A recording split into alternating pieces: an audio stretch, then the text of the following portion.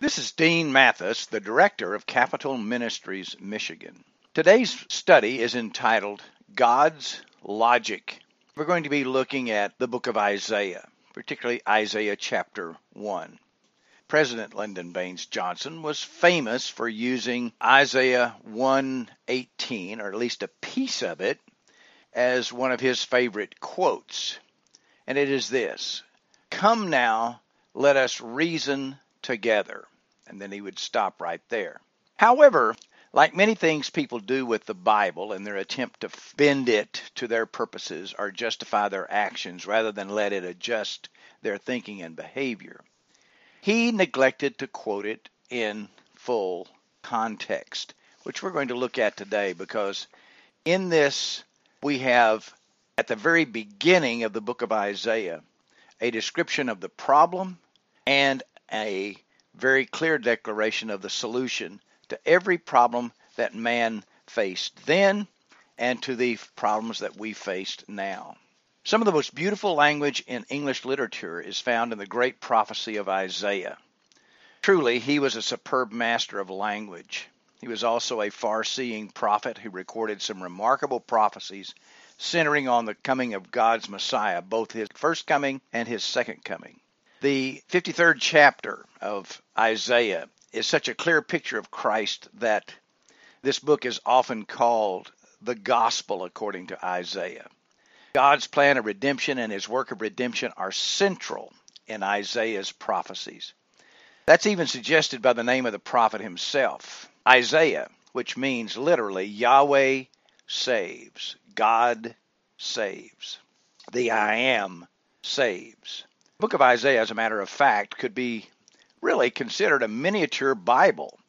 There are 66 books in the Bible, and Isaiah has 66 chapters. The Bible is divided between the Old and the New Testaments, and Isaiah is a twofold book, has two divisions. The Old Testament has 39 books, and the first division of Isaiah has 39 chapters. The New Testament has 27 books, and the second half of Isaiah has 27 chapters. The opening chapter of the second division of Isaiah, chapter 40, declares the ministry of John the Baptist, the forerunner of the Messiah, the voice crying in the wilderness, "Prepare ye the way of the Lord."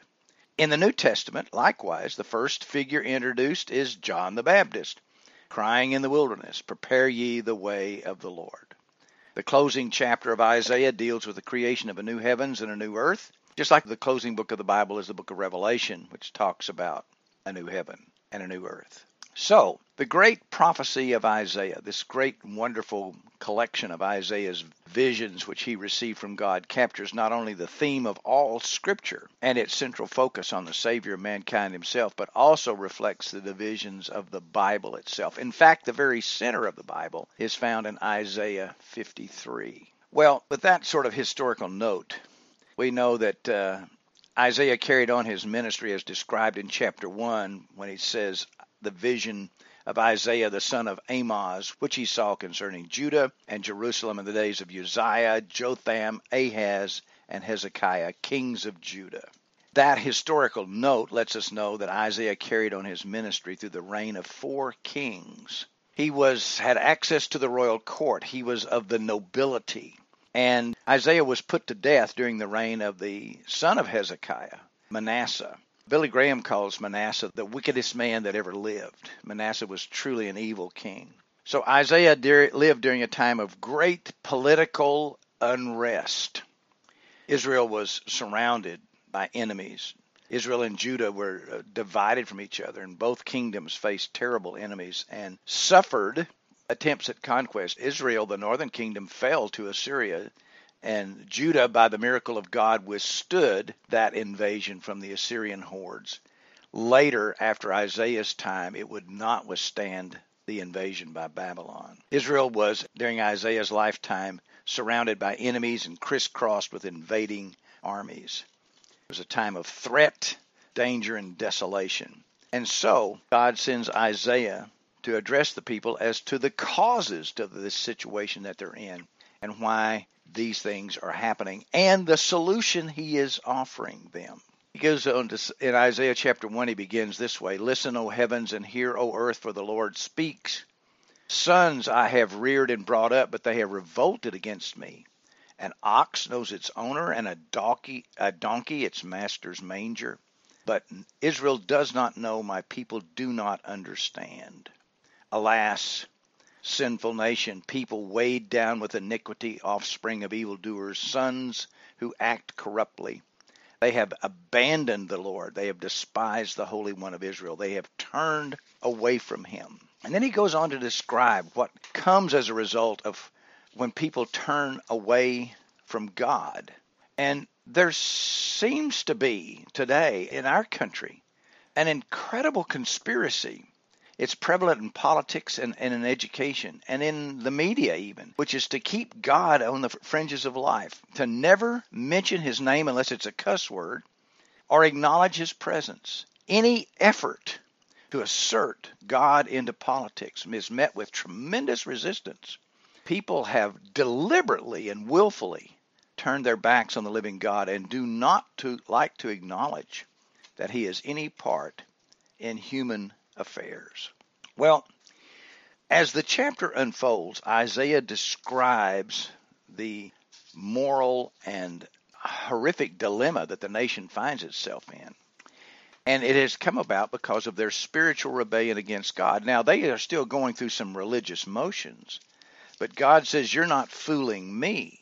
You may be going through a lot of outward religious motions, but you're not really worshiping me. You're basically worshiping yourselves.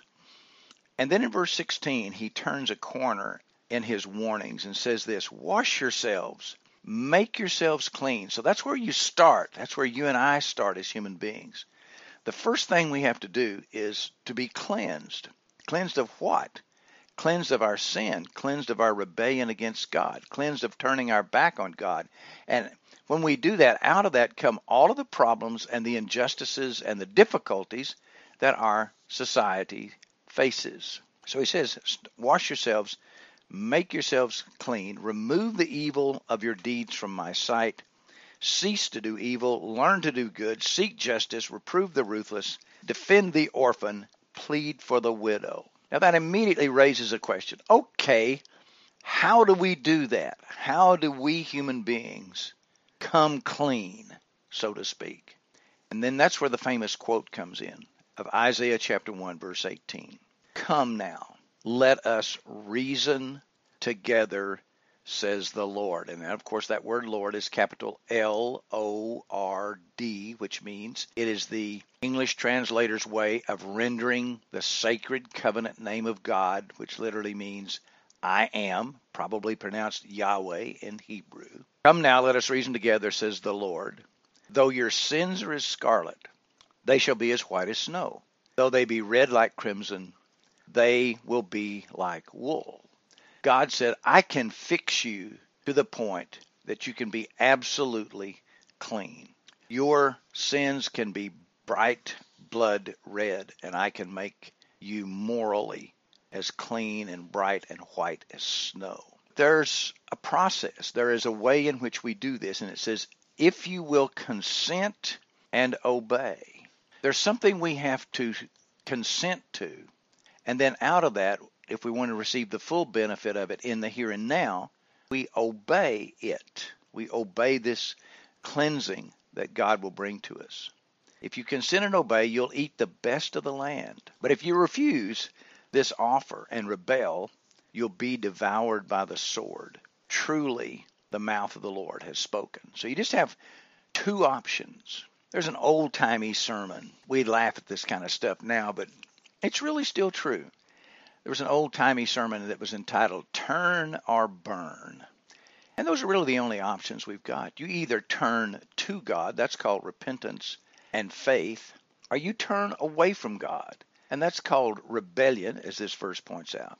You refuse and rebel. And if you do that, you're going to be devoured. You're going to burn. You're going down. You and your country, you and your personal life, your whole thing, you're going down in flames. And we have to remember that it is God who will make us as white as snow. We can't do it ourselves. There's something we have to accept from him.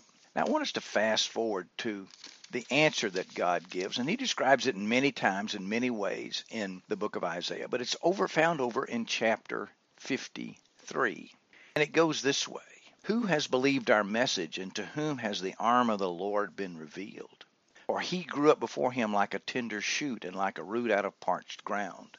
He was of no stately form or majesty that we would look upon him, nor appearance that we should be attractive to him. So in verses 1 and 2, God, once again in the book of Isaiah, introduces Messiah as we would recognize him in his first coming. When Jesus showed up the first time, the royal house of David had been descended into being literally peasants.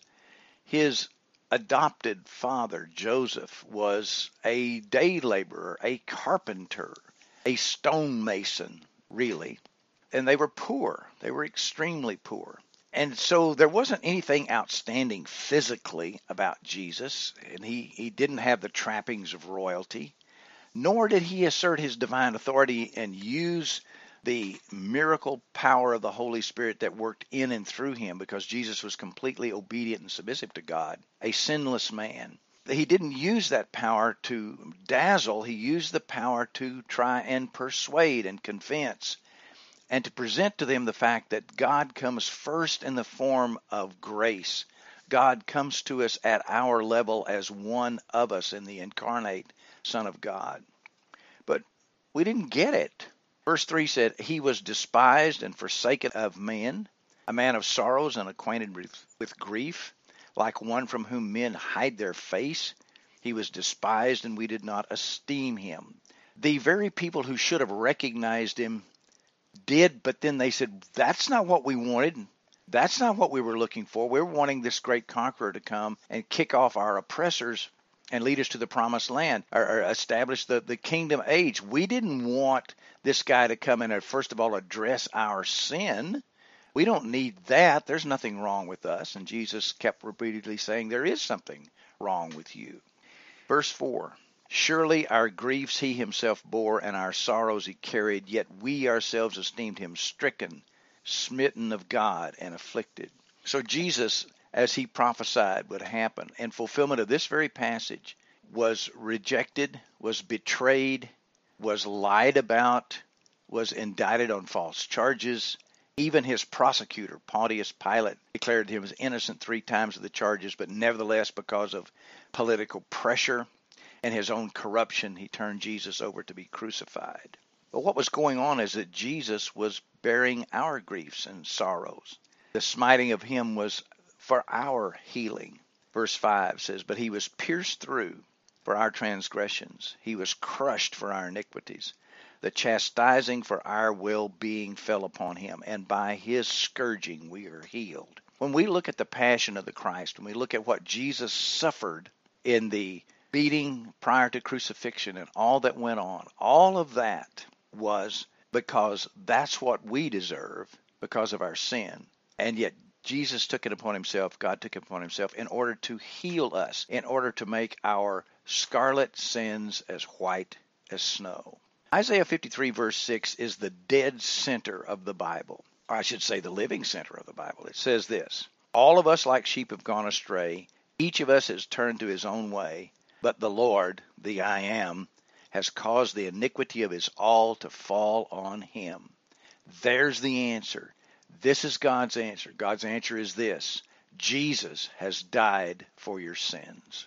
God has laid the iniquity of us all on him. But you have to choose to believe and to receive God's grace by faith. That's it. You don't rebel against that offer. You accept that offer. And when that happens, you'll be cleansed. He was oppressed and he was afflicted, yet he did not open his mouth, like a lamb that was led to slaughter, and like sheep that are silent before their shearers, he did not open his mouth. By oppression and judgment he was taken away, that is, he was killed. As for his generation, who considered that he was cut off out of the land of the living, he really died for the transgression of my people, to whom the stroke was due. His grave was assigned with wicked men, yet he was with a rich man in his death. Joseph of Arimathea, a very wealthy man, along with Nicodemus, stepped forward and claimed Jesus' body and gave him a rich man's burial. And this happened because he had done no violence, nor was there any deceit in his mouth. Jesus had done no sin whatsoever. But the Lord, the I Am, was pleased to crush him, putting him to grief, if he would render himself a guilt offering. He did this because God himself wanted us to know how much he loved us. Jesus is our guilt offering. He will see his offspring. He will prolong his days, and the good pleasure of the Lord will prosper at his hand. What this verse clearly teaches is that he will be resurrected from the dead. And as a result of his resurrection, there are going to be spiritual offspring. Jesus will live forever, and the good pleasure of the I Am will prosper in the hand of Jesus. As a result of the anguish of his soul, this is the Messiah, he will see it and be satisfied. By his knowledge, the righteous one, my servant, this is the Messiah, will justify the many, as he will bear their iniquities. Therefore, God says, I will allot him, that is the Messiah, a portion with the great, and he will divide the booty with the strong, because he poured out himself to death and was numbered with the transgressors. Yet he himself bore the sins of many and interceded for the transgressors. In fact, the role of Jesus today, right now, is that of intercessor. We've studied this previously in the past. Well, we live in a time that people reject what God does in their lives.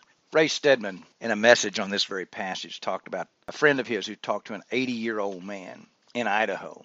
He was trying to share with him his need for God's grace, his need to believe in Christ for salvation. The old man said, well, I've lived for 80 years without God. I don't think I need him now. Well, what an incredible statement. It's amazing that anyone can breathe God's air, which man did not invent or produce, eat food that comes from a process that God, not man, set into being, enjoy beauty that no man has made, live by means of the sunshine of the provisions of life which come from the natural resources, which man had nothing to do with, and still declare that he's lived for 80 years without God.